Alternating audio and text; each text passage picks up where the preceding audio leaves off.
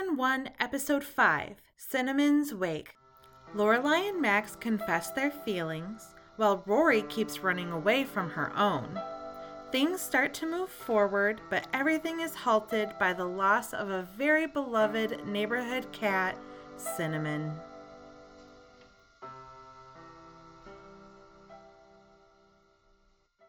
Welcome to Stars Hollow. I'm your host, Rachel Foss. With me today is my very good friend, Jillian. Jillian, thank you so much for being on my podcast today. Do you want to tell me a little bit about your relationship to Gilmore Girls? Well, I never watched Gilmore Girls when it was on. I think I was maybe a little bit too old. I was about 20 when this show came out. So I never watched it. It seemed a little boring. There weren't any monsters and nobody was fighting with swords. So it just wasn't my shtick. Yeah, that's it. I have seen one episode of this show. Well, this is going to be pretty interesting with that. So I'm extra glad that you're here with me today. I have a lot of feelings about fashion. Good. What have you been watching this weekend? Anything good? The usual, which is Drag Race. Just all the seasons of Drag Race, all the time. Drag Race Canada wrapped up this week for all of the people who are interested in that, but it was excellent. Sounds great. I think the best thing I watched this past week was Class Action Park on HBO Max. Oh, yeah, how was it? It is wild. I mean, I remember hearing about that place when I was young. I've never heard of this place. But the thing about the documentary is, like, I know people died, and I am very sorry, and I take that very seriously. But that documentary is hilarious. I've heard that said that, like, it's pretty light, but also it kind of switches gears pretty quick to, like, by the way, people died. It was very fascinating. And the whole time I was just like, what? My darling, and again, I'm a little bit older than you, but it makes a substantial difference in the level of giving the fuck about, like, personal safety of kids. I still have a hip injury at 40 years old that I got at, like, 7 or 8 because my dad would take us to this trampoline park. Wow. And it was fun as hell. It was in Arizona, where there remains no law. Anyway, are we going to talk about this show? Yes. Let's get into our episode today. Are you ready? Yeah.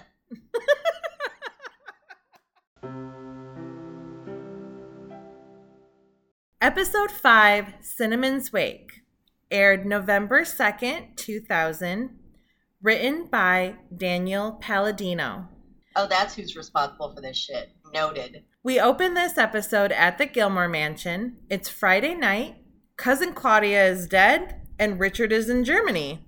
Why is Richard in Germany? In the show, because of work. But in real life, because Edward Herrmann is not officially a recurring cast member. His contract states he didn't have to be in every episode of each season. Plus, he was also very expensive because he was an extremely high-caliber actor.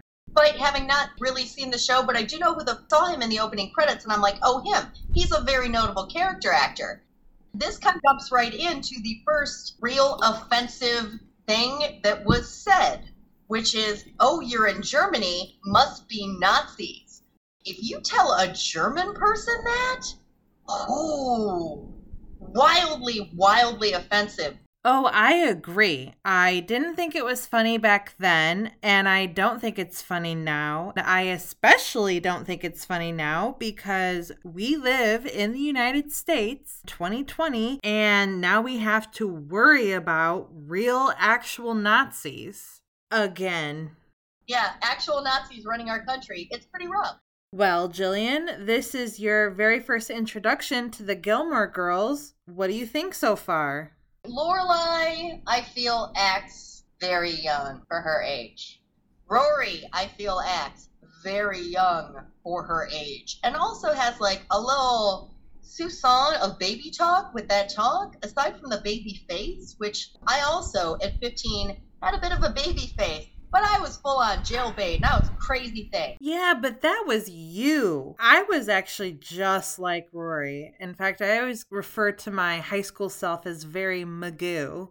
No, and I'm coming from a different spot. Like, the things I was doing at 15 and 16 would curl your hair. Like, crazy, crazy.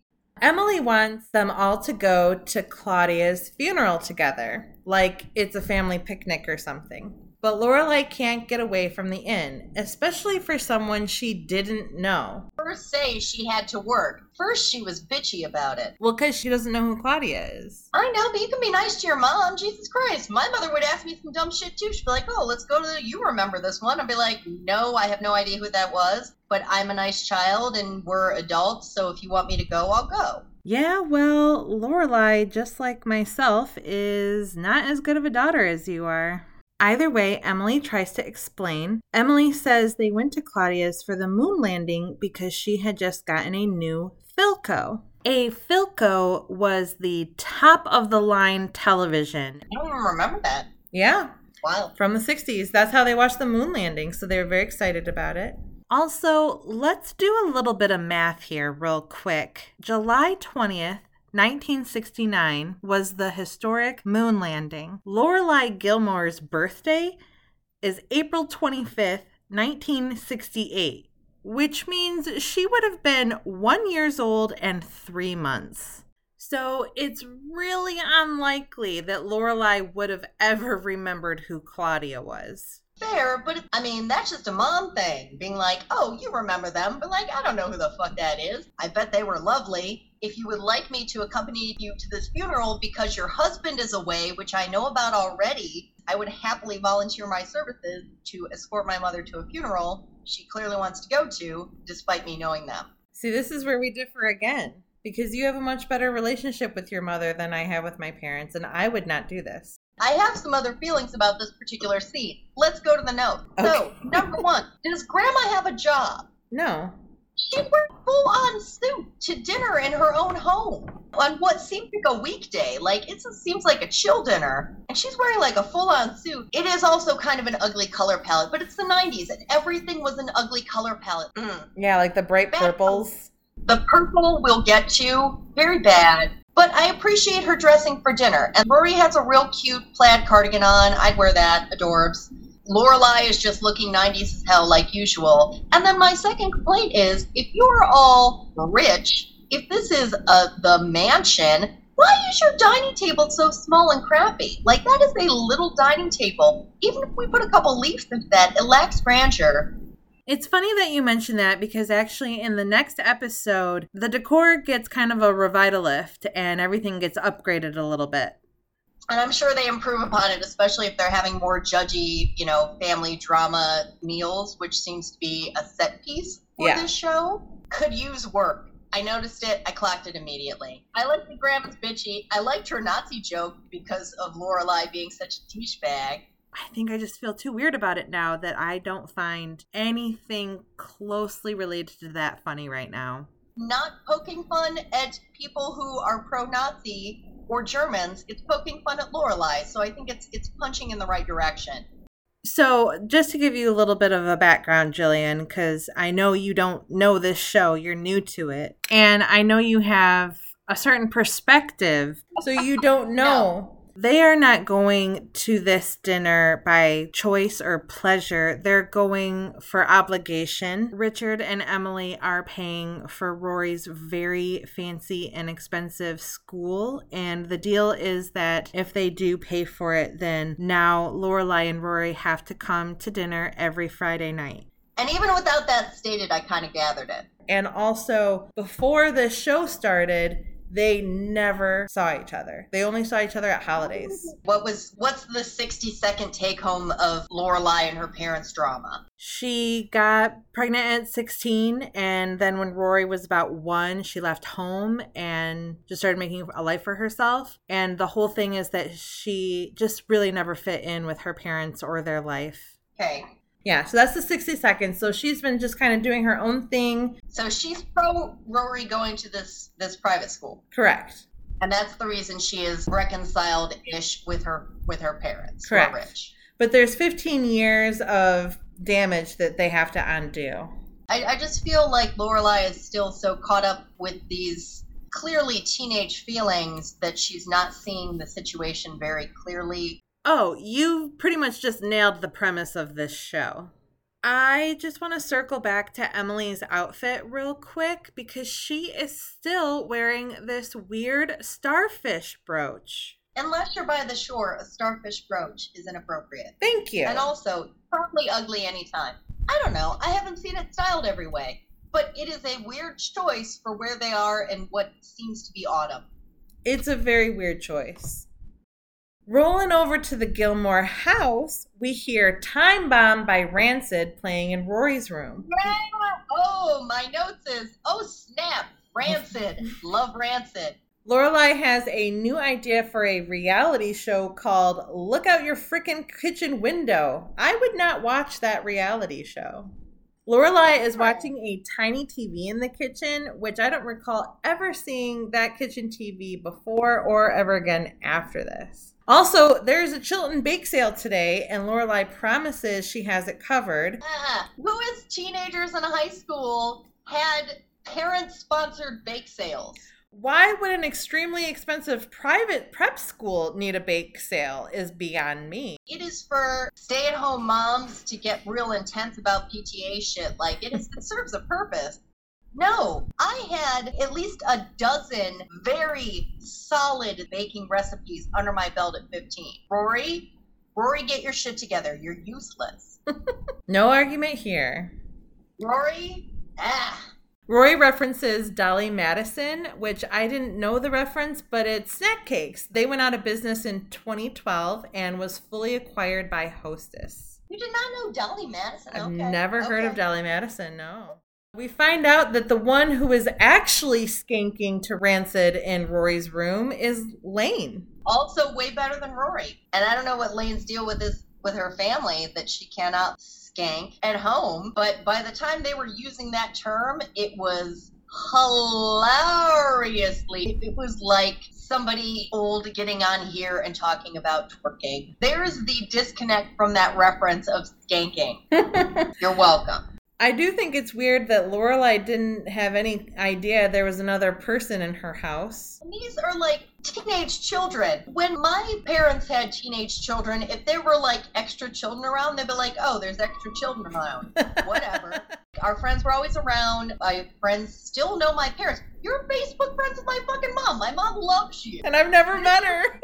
You will eventually. Shout out to Mrs. Dooley. We'll be out of quarantine and I'll drag you out to the suburbs. Well, Lane is supposed to be sitting on a park bench thinking about the reunification of the two Koreas. This is in reference to South and North Korea. The Korean Empire split following the Second World War, and more recently, political leaders have talked about reunifying the Koreas by 2045. Did you know that? I didn't actually know that until I looked it up. I mean, you can say a statement like that, but you can also understand what's going on with North Korea and see why you would be skeptical of a statement like that. Yeah, exactly. I didn't even know that was even being considered, so I thought that was pretty fascinating. Anyway, as fun as that sounds, it's time for school, and on their way out to their daily dues, they pass Maury and Babette Dell while they take their cat Cinnamon on a passeggiata, which, as Babette says, is Italian for a nice walk, because Cinnamon is not doing too well. I'm not gonna lie, I kind of want a cat stroller for Winston and Tonks. The way Finny lies down on the fucking ground and just refuses to move. And she's also my best friend. I think that's important for everyone to know. Oh, she loves some Rachel. That's Auntie Rachel. That's her auntie. Also, I'm not trying to bring up like a gender conversation here, but 2 episodes back in Kill Me Now, which I know, Jillian, you did not see, they absolutely refer to Cinnamon as a he, and now it's a very prominent she. So I just wanted to point out that continuity error because it really bothered me. It threw me for a minute. That's rude to the cat. I know. Rory hops on her Hartford bus with way less bags in this episode, thank goodness. But oh wait, creep teen Dean sees her. So he does what any creep teen would do, is he follows her onto the bus. And his name is Dean in this show. Dean is better brother. I know. Supernatural show where baby Sam Winchester, who is in this episode and being annoying and basic, he's just very brown shoes. And also, why are you getting all nervous for this fucking turd? He's not good looking, Rory. He's just tall. He's just tall. You don't love him. He's just tall. Thing you need to remember, and a lot of women need to remember. You don't love him. He's just tall. I'm definitely keeping that in. I'm not editing that out. That was perfect. On the bus, Rory is reading A Room of One's Own by Virginia Woolf. Okay. And Dean is being so creepy, but I feel like if I were Rory at that age, at that time, like back in 2000, and a really cute boy had done this to me when I was in high school like that, I think I would have been into it. But now I just look at it as being real creepy. No, I don't know. It's, teenagers, and they're all pretty crap at interpersonal relationships, and everybody thinks they're much cooler than they are. So, that. Next, we hop over to the Independence Inn, where we see some very lovely Frenchmen enter. But I'm sorry, sir, I can't help you. I'm just a simple man from Texas. Like the bitchy Frenchman. Like, I'm into him. I don't understand why he's bitchy about being French to these other French, unless they're like Quebecois? I don't know. What's the disconnect there? That's just Michelle's character. It's very on brand. Actually, Michelle, the actor, is Quebecois, so he's French-Canadian. I wouldn't expect it reverse form like Quebecois French to be rude about French. Oh, no. The actor who plays Michelle, Yannick Truesdale, is Quebecois, not the character. Actually, the character of Michelle is notably from Paris. Yeah. So I didn't get that. I did not get the impetus for the scene. It didn't make any sense. It continues to not make sense. But I love a bitchy Frenchman. He gives me a little gay vibes, and I like that too. Could just be French vibes. They're very similar to gay vibes. But I like him, and he's fun, and he's non-white, so, bring it. It's never really come out and said specifically about Michelle being queer, but in one of the most recent episodes, you kind of finally find out. I think that it just didn't happen back then because it was 2000, because it was on the WB. Hello. But that wasn't on CW, was it? It was on, WB. Was it? Same shit. Yeah, same then. They went full-on gay lesbian. I don't know.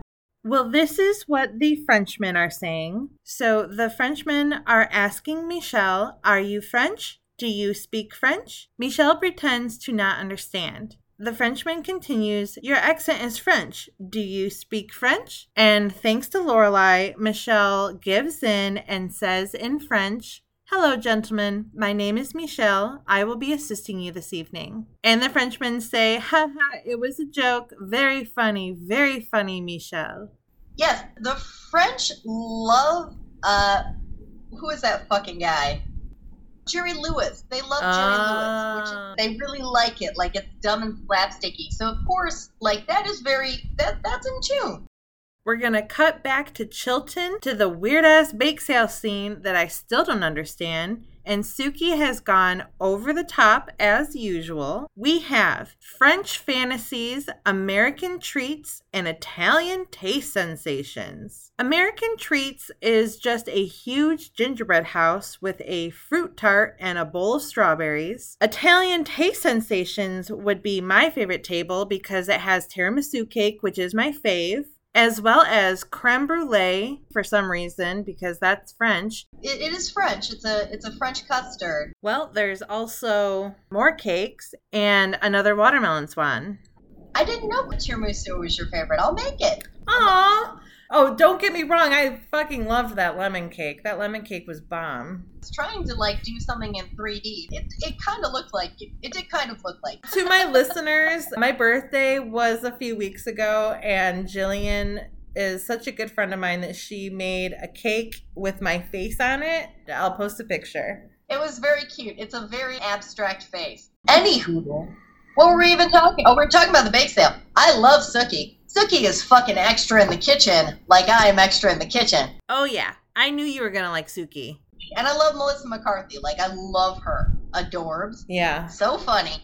Suki also, of course, sets the table on fire, and Lorelai grabs some nearby lemonade to put it out, and these old rich bitches give her, like, the nastiest look. I mean, like, fuck these women. They should have helped put it out in the first place. Oh my goodness, table on fire. Oh, we'll help. But they're just like, ew, you used our terrible lemonade that's probably full of artificial sweetener. And here we go. Mr. Medina swaggers himself in right on over to Henry VIII's house. Henry VIII, of course, was the King of England in the 16th century, known for lavish banquets, and also known for other things. I think heaven's wives, but whatevs. Right, I mean, you know, side note. But here we go, everyone. It's finally the moment when Max Medina asks out Lorelai Gilmore. Ooh la la. Ooh, fancy teacher. They chit-chat and they struggle a little bit, but they land on getting coffee. And Lorelai says one of my favorite and most used quotes, which I have incorporated into my daily life, which is, do you drink coffee? Only with my oxygen. In that scene, we all did our hair that way. And underneath that poop in the back is a claw clip. Yep. It is. Oh, 100%. Yep. Moving on to the next scene, Philadelphia. If you could pick anywhere to live, you'd pick Philadelphia? Well, M. Night Shyamalan lives there. They think M. Night Shyamalan is cool still? Oh, right? No. We had such high hopes for you, M. Night. We thought you could do so much. Man. Jillian, I'm going to tell you a story. When I was in film school, I took an M. Night Shyamalan class. Because I really liked M. Night Shyamalan. Oh my goodness. Yeah. What year was it? 2005 or 6. Oh my God, tell me everything. Well, it was a really great class. I got to learn a lot about his method and his first films, especially the movie Unbreakable. Unbreakable was amazing, though. Like, Unbreakable I know. had an impressive subtlety that he lost. It was incredible, and I really had this amazing respect for just the details. And that was the thing, is that we learned how M. Night made his film, and he was incredibly detailed. He had scene-by-scene notes. He knew exactly what to do. The Sixth Sense, when it was out, was a mind-blower. Absolutely. I really like The Village, too. I actually love that film. Like The Village, I love too. The Village. Any of the stuff that he's done the last, 5 to 6 years have been just absolute trash, and we're disappointed. Do you know the story about what happened? Why that switch happened? Because Why? I do, because I took the class. Basically, M. Night had all this pull, and so he said, I have this story that I tell to my kids. It's like a bedtime story, and I want to make it into a movie. And his studio was like, hell no, this sounds stupid. This isn't what you do. This isn't the movies we make with you. We're not doing it. And so M. Night was like, fuck you, I'm M. Night Shyamalan. I want to make this film. I'm going to go over here and make this film. And so I want to say he took it to Disney. And What film was it? Lady in the Water. So he took this film to a different studio, and the studio was like, well, it's M. Night Shyamalan. Of course we'll do your movie because you're M. Night Shyamalan. And Jillian, for that class, I had to write a paper about Lady in the Water because it was his first film that kind of veered away. I had to watch that movie 12 times. And because of that, I hope that M. Night Shyamalan dies a slow and painful death. Okay, I think I've talked more than enough about M. Night Shyamalan. It's giving me anxiety.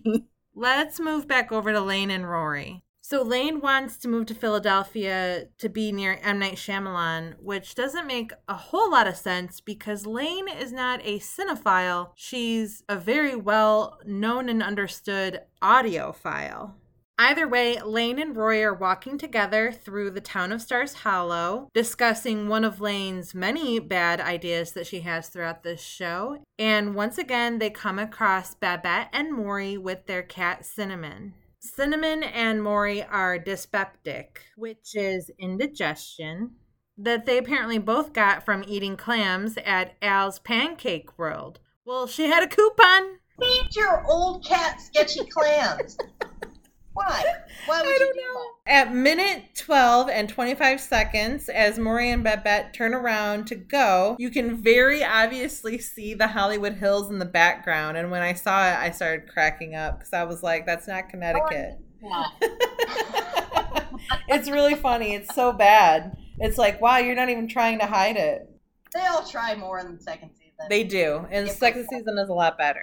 Rory wants to stalk Dean at the market, but she's being an asshole to Lane about it. So don't abandon your friends for a guy. That's my PSA. Why don't you tell your little about your crush? Just tell it. Little high school girlfriends are for. Exactly. I told my best friend Amber everything all the time about guys, and she hated it, but I kept telling her about it. You talk about like dumb music. And then the idiot boys that you like. Exactly. We go right into Rory stalking, which is teenage girl all over. Yeah. 100%. Stalking pros. They love to stalk. I can't pretend like I didn't. I will neither confirm nor deny that I was like that as a teenage girl also. Well, milk is only 99 cents at Dosey's Market, though, so they have that going for them. And then we move over and we see Patty picking out some fruit. And Miss Patty in this scene is 100% future me. What is with curvy produce lady? Why? This is a very weird C-plot. I don't really know. But speaking of the assistant manager, that is Kirk. And I got to talk about Kirk for a second because Kirk enters and Kirk is finally Kirk. Now, Jillian, again, this is your first episode. You don't know who Kirk is. Kirk is a very beloved character throughout the show. This is not what he is normally like. And in the first 4 episodes, he wasn't Kirk. He was Mick and he was Swan Guy and he was different people. But now he is officially Kirk. And he will continue to be Kirk, and he is a very weird and wacky character. I'll show you something of Kirk later. Why is he weird and wacky, and why is he beloved? I'll have to show you some clips for you to really understand, and I will when we're done. I'll show you actually a very specific clip. For listeners out there, I'm going to show her Kirk's film. Going back, though, one thing that does really bother me in this scene is that Kirk is supposed to be a lifelong resident of Stars Hollow. He grew up there, and yet Patty doesn't know who he is, which just can't be canon. So I have to resolve to the fact that he is just being weird Kirk and is pretending to play a part, and Patty has to just play along with it. It's the only way I can reconcile this scene. Wait, where is Stars Hollow? Where are we? In Connecticut. Oh, okay.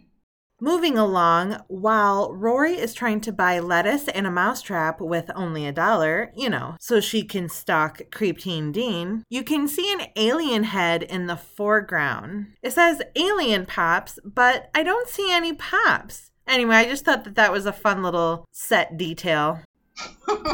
That's all. Weird alien head. We cut over to a very different but very New England looking street. And this is really fun. You can see a sign that says No Fish Today Restaurant. That is really in Hartford, Connecticut at 80 Pratt Street, which means they actually took B-roll of Hartford, Connecticut.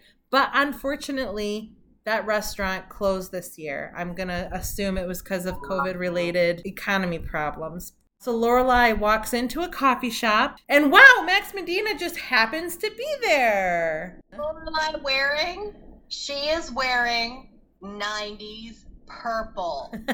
That is the purple of the 90s, friends. That violet tinged purple. And it was everywhere. It was everywhere. Longtime viewers might think this coffee shop looks a little familiar. That's because it shows up again in season 4 with a slight decor change. Even though I opened this scene talking about how the outside was actually shot in Hartford, Connecticut, the actual location of inside the coffee shop is on the Warner Brothers lot, and this coffee shop is technically just around the corner from Patty's dance studio, but we're not supposed to know that. So Max and Lorelai sit next to each other with black coffees and discuss the possibility of dating. Lorelai wants to be in the Bengals, but that doesn't mean she's going to quit her job. And she's attracted to Pie, but doesn't mean she wants to date Pie. I also use that quote all the time. It is fair. Basically, Lorelai is resistant and with good reasoning. Max is frustrated and asks if there's hemlock or arsenic he could use.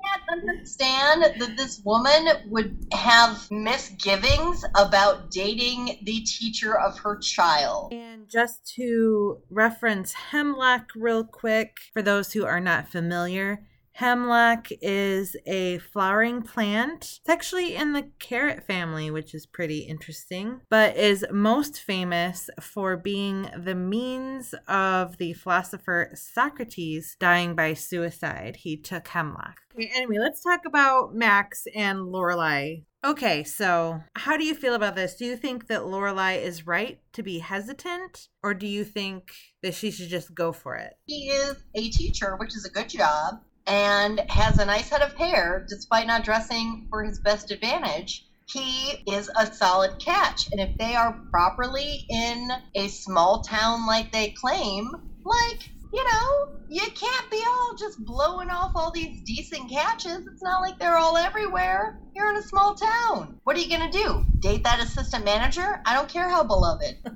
It's not a good match. Lorelai claims to like Italian food and rap music, which is absolute bullshit. Those fuckers listen to rap music. Absolutely not. Nice break with your whatever. And then this fucking guy sits down. Like, fuck that guy. Who sits in between two people who are clearly having a conversation? People that are having a fucking conversation. I don't care how Connecticut you are. Give me a fucking break. You're going to sit between two people who are having an animated conversation and you're going to sit right between them? That is because you are a bitch that loves drama. Max tells this story about his uncle and how he lost the love of his life. Do you think it's true? I don't know. He lived next to a girl and then she moved away and he never got to tell her that he loved her and he missed his chance. That sounds annoying. Whatever. You sound annoying. Yeah, to me it seemed a little manipulative, honestly. Seems like some kind of non sequitur garbage that some dumb man will tell you. Yeah. And don't listen dumb things dumb men tell you. That's a take home. Miss Rachel pointing her finger at me like, mm-hmm. In the next scene, Sookie and Lorelai are enjoying lunch at Luke's. Lorelai is telling her about Mr. Medina. Says, life is a funny, funny thing. Sookie says, Jim Carrey is funny. Jim Carrey is a very popular actor, has been working since the 80s. At the time of this episode airing, Jim Carrey's most recent film would have been Me, Myself, and Irene, and would shortly be followed up by How the Grinch Stole Christmas. There's only one of those movies that I enjoy. I won't say which. It's weird looking back on this 20 years later. I don't feel like the years have been good to Jim Carrey. And I don't necessarily have a specific bad feeling toward him, but there's some mess there. Everything that happened with his girlfriend, there's some other rumor mills going around about him. A lot of it was messy.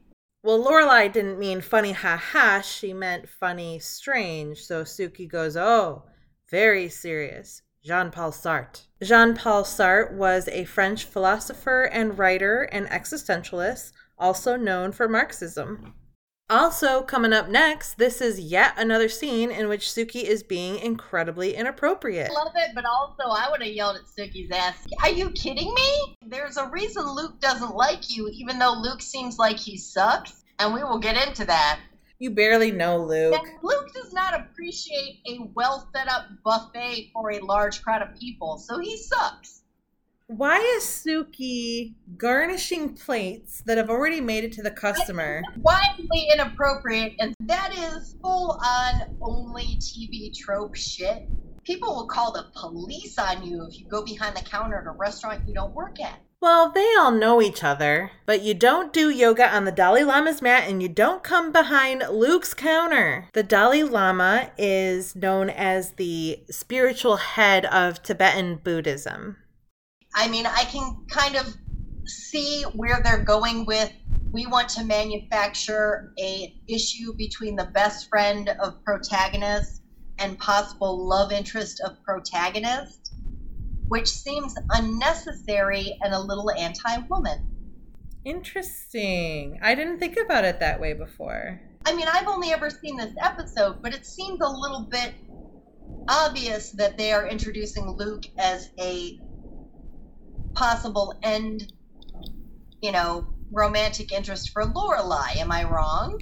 I love that you came up with that in just one episode, especially in an episode where it's not obvious. And I'm not going to reveal anything because this is no spoilers podcast, but I find that extremely fascinating that you still picked up on it, not knowing anything about this show. I think they're advertising it. I think they're very obviously advertising it. It's not like this teacher thing is going anywhere. They dress him so badly. If they liked him better, they would dress him better.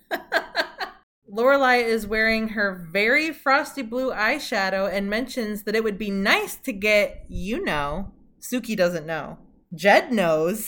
Suki, you want some D. She wants some D. We all want some D. Look. Sometimes a girl just gotta get that D. Sometimes a girl just gotta get that P or that V. Women have sexual urges, just like anybody else. I also want to talk about Jed for a sec, aka the open-faced turkey. Jed is played by Floyd Van Buskirk, and he will also appear in Gilmore Girls again in season 5. Luke comes back and catches Suki passing out parsley for whatever reason. We finally see real Luke. The first couple of episodes, Luke has been kind of boring, not quite himself, very monotone, still figuring out his character. But here we see him yelling and being witty, which is the Luke we come to know and love. So he has regular, intense outbursts of sort. That's a warning sign. Ladies, what led up to this? And why don't you season your food, Luke? Why aren't you putting a garnish on there? You don't like cayenne? I put fucking cayenne in everything. This is a really good example of why I'm doing this podcast now in 2020 because, the past 2 decades, we love Luke and we love all the guys in here, especially in 2000 when the guys come up. There's always a thing about which guy from Gilmore Girls do you like? When we look back at it, now that we're in 2020, we're looking at it through different lenses as well. And these men have a lot of issues. And it's not that we found them bad at the time. Exactly. A lot of this is a little bit of hindsight, seeing what would be acceptable behavior now for a woke man. Well, despite that heated moment between Suki and Luke, they do try to go back to their nice meal until Rory runs in with some bad news. Something's wrong with Cinnamon.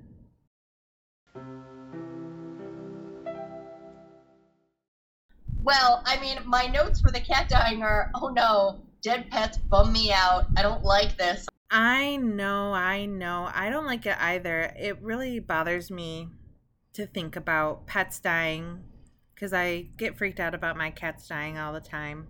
But we left off Rory and Lorelai at Luke's, and now we're on our way. Why does she know? I feel like it's not been established. She was probably home and saw the vet pull up. All right.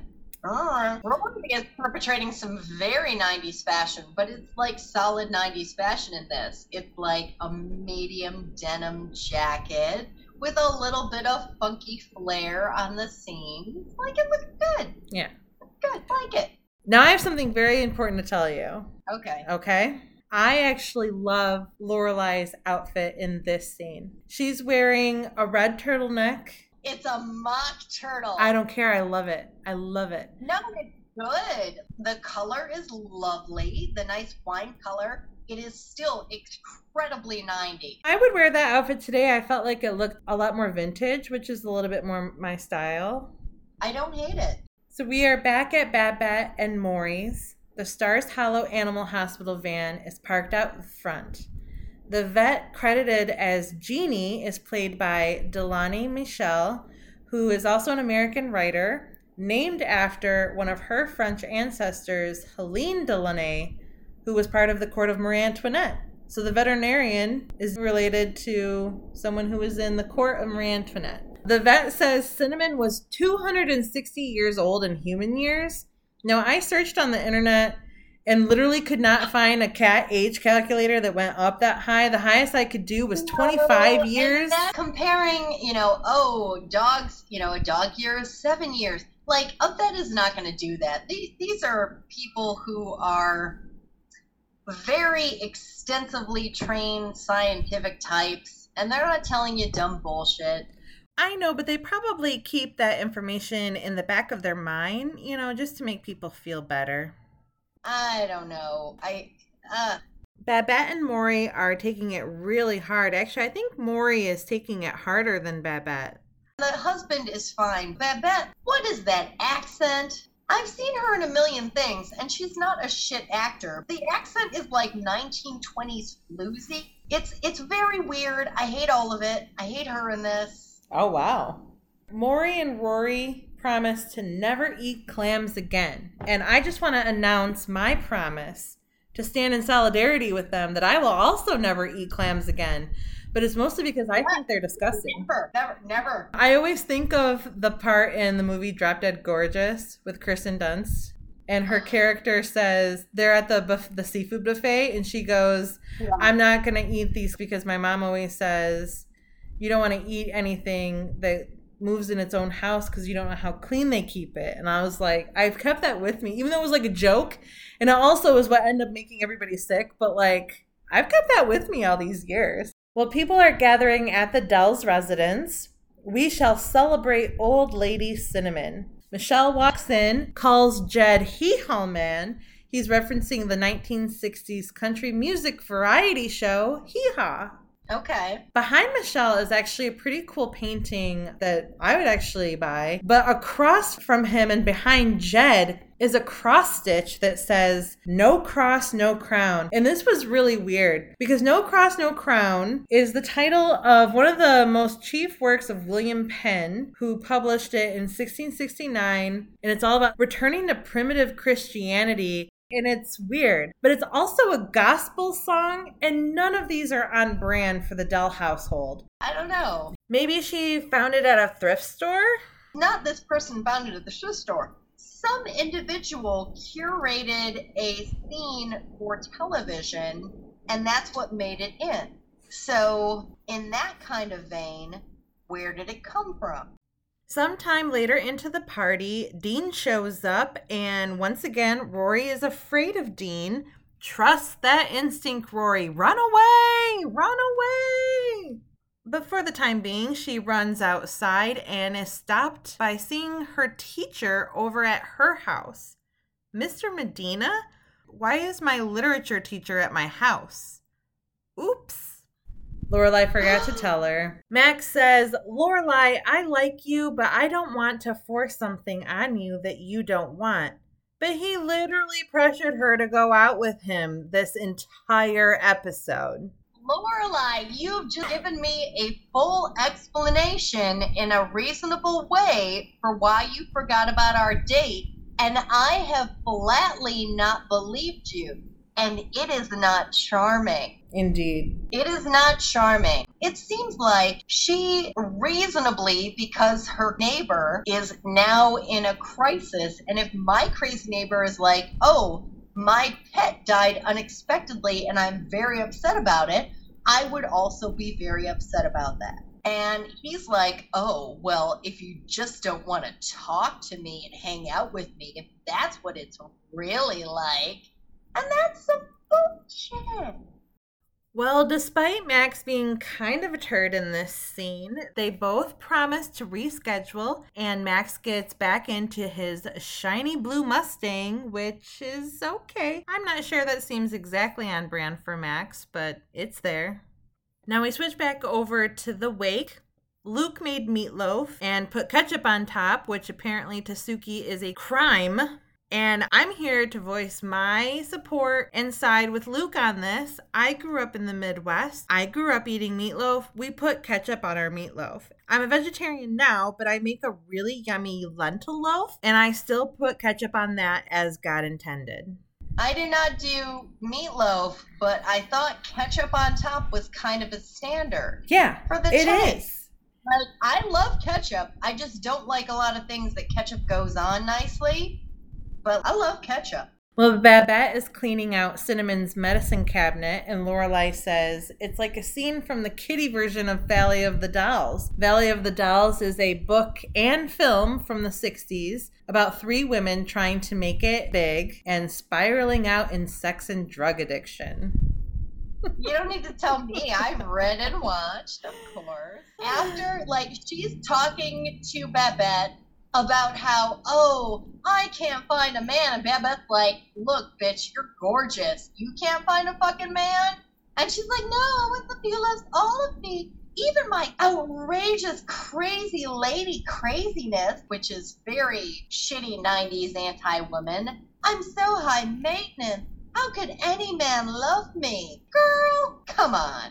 And Babette is like, oh, well, let me know how it goes. Have you slept with him yet? Go ahead and slept with him. Oh, but I'll call you. I'll call you when we're having the cigarette. I'll call you after we fucked and it's slightly after the fucking, and now we're having cigarettes after fuck. I think it's a cute joke.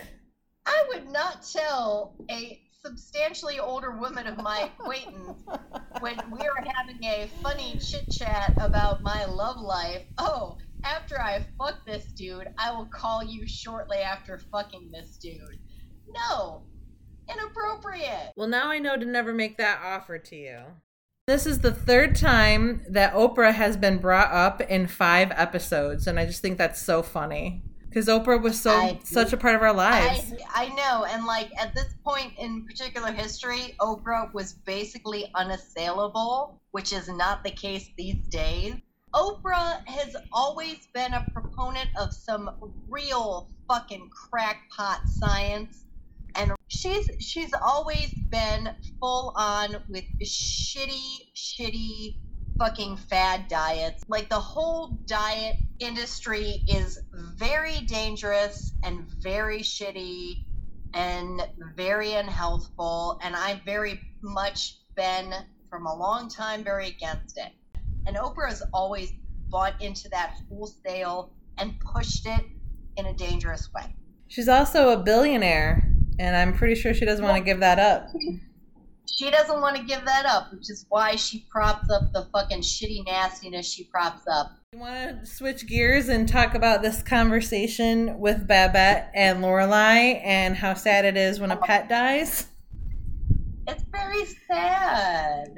In an overreaching fashion. These days, yes, for a lot of couples, their child is their pet. And they treated the cat like their child. And I get that. In real moments of any of this show, how you feel about your pet. And yeah. I feel the same way. Aww. Have you told your pets today how beautiful and darling and precious and perfect they are? I tell them every day. I actually started an Instagram account for them because I had so many photos of my cats on my phone that it was becoming an issue and taking up space. So I started an Instagram for them simply so that I have a place to put my photos and I can go and look at them whenever I want. But it's also a cute little cat Instagram. It's Tonks_and_Winnie on Instagram. And I can post that link as well. That's adorable. Maury starts playing a song. It's Cinnamon's song, I Thought About You by John Mercer. I hated Pervy Produce Lady, but her bringing in some bongos during this number, solid. Rory is outside alone in the quite amazing gnome garden that completely freaks me out personally, but to each their own, when Dean approaches. Rory finally confesses to Dean that she is interested, but then promptly runs away. And in the background, we hear Truly, Truly by Grant Lee Buffalo. Rory runs away, as she should, far, far away from Dean and Rory. Just keep on running and don't turn back. But she runs into Lorelai, and she finally explains what's going on to Rory, because it would have come out eventually like the Iran-Contra scandal. And wow, what a reference. A weird reference, a dated reference for sure. For those out there who do not know, and I say Iran, do not say Iran. Iran-Contra scandal occurred during the second term of the Reagan administration, where senior administration officials secretly facilitated the illegal sale of firearms to the government of the Republic of Iran, in order to use the proceeds of the arms sales to the right-wing rebel groups against the socialist Sandinista organization in Nicaragua that wanted the U.S. to vacate. And the funding of this was prohibited by the U.S. Congress, and everybody got caught. So they call out Oliver North and Fawn Hall, because Fawn Hall was much prettier. Oliver North was a political commentator at the time and a White House staff and was involved in the scandal. Fawn Hall was Oliver North's secretary at the time, and she helped him hide the scandal by shredding documents. Both Fawn and Oliver were indicted, but never charged, because the Reagan administration sucked and was pure evil and ruined America. Take that. Ooh, What? Wouldn't you know? Self-interested pieces of shit. Well, as they're discussing Lorelai dating Rory's teacher, Lorelai says, "You can't always control who you're attracted to." Angelina and Billy Bob Thornton is a prime example of that. And now I don't care about them. I didn't care about them then. I don't care about them now. It was a weird coupling then. He was old and weird, and she had weird father issues because her father is terrible. Yeah. It's not like wonderful love story, this weird kind of oddball daddy issues coupling. Nah. No. The night is over. Everyone's gone. Rory and Lorelai say goodbye and walk home. Maury asks to sit outside while they look at the stars together.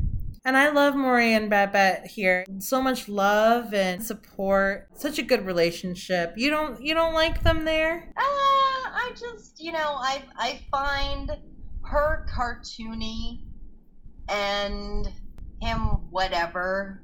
At this point, golden age of television, the quality and reality of media that we're consuming these days is at another level. It's at another level. Yeah. And worse in the 80s, less bad in the 90s. TV was not real life. It was not reality. It was not the level of reality that we see in the consumable entertainment that we enjoy now. And we knew it and appreciated it then and prior to. Like, that was really always the history of entertainment. It was not real life. And the level of reality and pathos and empathy that we deal with in our of entertainment now with some of these high-level dramas, it's a different thing. It's totally different world and envisioning of entertainment that we have now that we do not have then. Yeah, it's very eloquently put. I like that. We're gonna wrap up this episode. What happened at the end of the episode? The Gilmore Girls walk back home and they walk into the living room through their side door, which I'm not sure ever happens again. But I did do some research and I went through a bunch of the episodes, including the revival episodes, and did confirm that that door is always there. As they walk in, the phone is ringing. It's Emily. She's horrified that Lorelai missed her father's grandmother's sister's girl's funeral for a cat funeral. They quickly say goodnight so Lorelai can rest up for tomorrow's raccoon wedding. Love that, Emily Byrne. And you can tell that Lorelai kind of enjoys it. Like, she definitely respects it. But when she gets off the phone, Lorelai's first response is she's working for a sedative company, keeping that demand sky high. And as they talk around the kitchen, you see in the background that Lorelai appears to have a small salt and pepper shaker collection. On top of the microwave in the background, you can see salt and pepper puppies, coffee cups, cacti, and pigs. Love it. Yeah. Adorbs. They finish the discussion of Lorelai dating Max, and this is tried and true murky parent-child flip-flop scene between Lorelai and Rory, where you never know who is the parent and who is the child. But I don't hate this one. I actually kind of appreciate it because at least she's being honest and open. I definitely have never had that relationship with my parents. I mean, my parents, I don't tell them about any men that I'm dating because as soon as I mention someone, they get entirely too attached. Aww. Because they're still living in this fantasy where Jillian is a woman who will settle down and have children and be a normal human. And that is not reality. I don't want to have children at all. That's never changing. Lucky for me, I don't have that problem anymore. I think that they have given up or hopefully just accepted that this is the lifestyle that I wish to have. But luckily for them, they have plenty of grandchildren to keep them happy.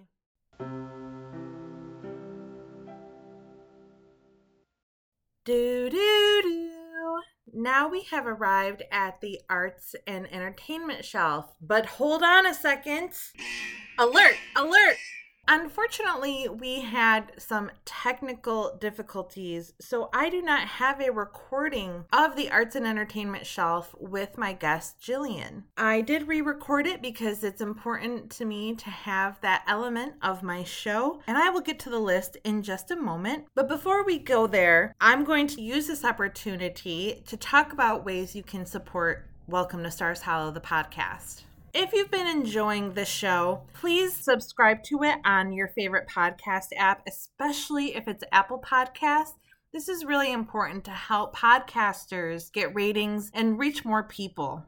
You can also help us by following along on Instagram at @StarsHollowPod, subscribing, liking posts, sharing posts, etc. Tell your friends about the podcast, or maybe you're in a Gilmore Girls Facebook group or book club or anything. If you let them know about the podcast, that really helps widen our audience. Lastly, and honestly most topical, the Welcome to Stars Hollow Patreon page. You can find us on Patreon. Just search for Welcome to Stars Hollow podcast. There's lots of great opportunities to support Welcome to Stars Hollow and get really cool extras and fun gifts.